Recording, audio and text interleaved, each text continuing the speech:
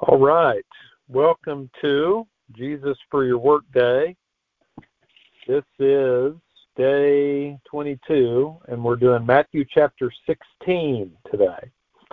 And it's got a ton of great stuff in it. I'll read verses 21 through 27 and start there.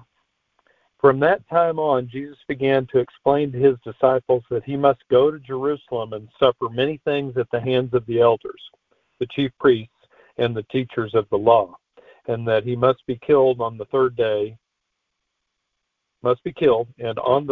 be raised to life. Peter took him aside and began to rebuke him. "Never, Lord," he said, "this shall never happen to you." Jesus turned and said to Peter, "Get behind me, Satan. You are a stumbling block to me. You do not have in mind the concerns of God, but merely human concerns." Then Jesus said to his disciples, "Whoever wants to be my disciple must deny themselves and take up their cross and follow me. For whoever wants to save their life will lose it, but whoever loses their life for me will find it. What good will it be for someone to gain the whole world and yet forfeit their soul? Or what can anyone give in exchange for their soul? For the Son of Man is going to come in his Father's glory with his angels, and then he will reward each person according to what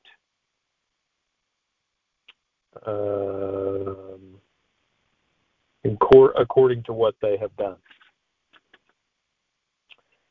So Jesus just told Peter in previous verses how Peter was blessed since his Father in heaven had revealed great things to him. And then in these last few verses that I read, Jesus rebuked Peter sternly in verse 23 for not having in mind the concerns of God, and by only having in mind human concerns. But, that's pretty typical of us, isn't it? I mean, it's kind of hard not to have human concerns in mind because we're all selfish humans. But I like what Jesus then says about whoever loses their life for me will save it, will gain life. And his words are a little mysterious, I think, sometimes. It's difficult for his disciples to know exactly what he means. They don't always know, and we don't always know. But we can probably surmise that the more we are willing to give up to follow Jesus, the greater our gain will be in the end. He just gives a priority to following him above all else, above all other human pursuits, even above gaining the whole world. Our soul, our eternal being, our life after death, it's more important than the things of the earth. And I guess that is how Jesus was able to walk willingly into the hands of his executioners. He knew there was something much greater beyond this world.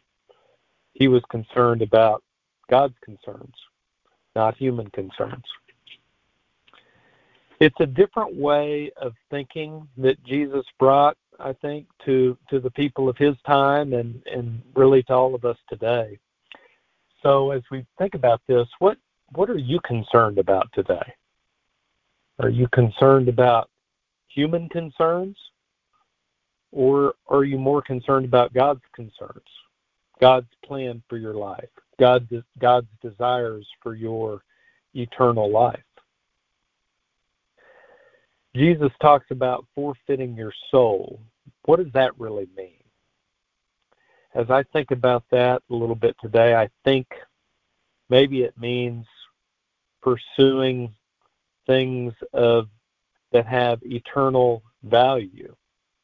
If you pursue those, you don't forfeit your soul. You don't forfeit those things of eternal value.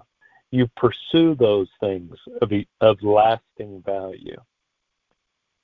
You're not short-sighted.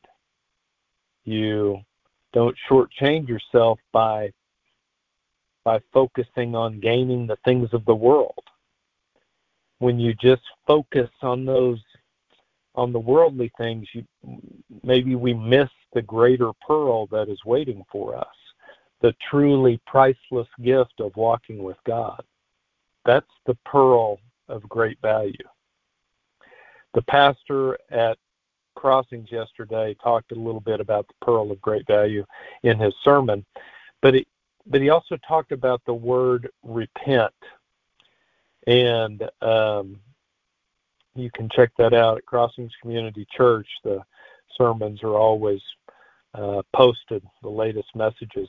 But repent is kind of a churchy word, I think. He went through a little deal that said what it does not mean. It does not mean remorse or regret or necessarily to confess.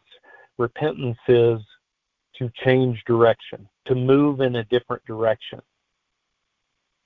And it makes me think today, isn't that what gaining wisdom, gaining understanding, gaining spiritual maturity is really all about? Learning that there is a better way to go than the way we are going. And it's never too late to change direction and move toward God. Really, it's the best place to be. And it's more important than many of the human concerns we tend to concern ourselves with. Hope that's good stuff to think about today. I'll go ahead and go into prayer for us.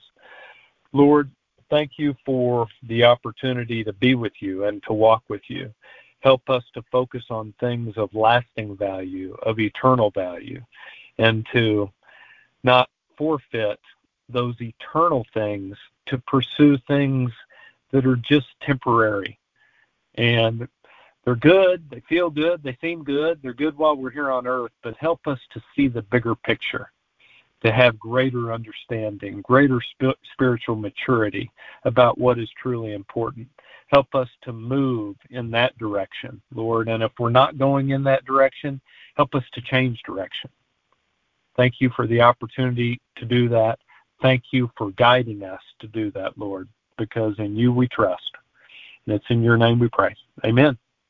Have a great day.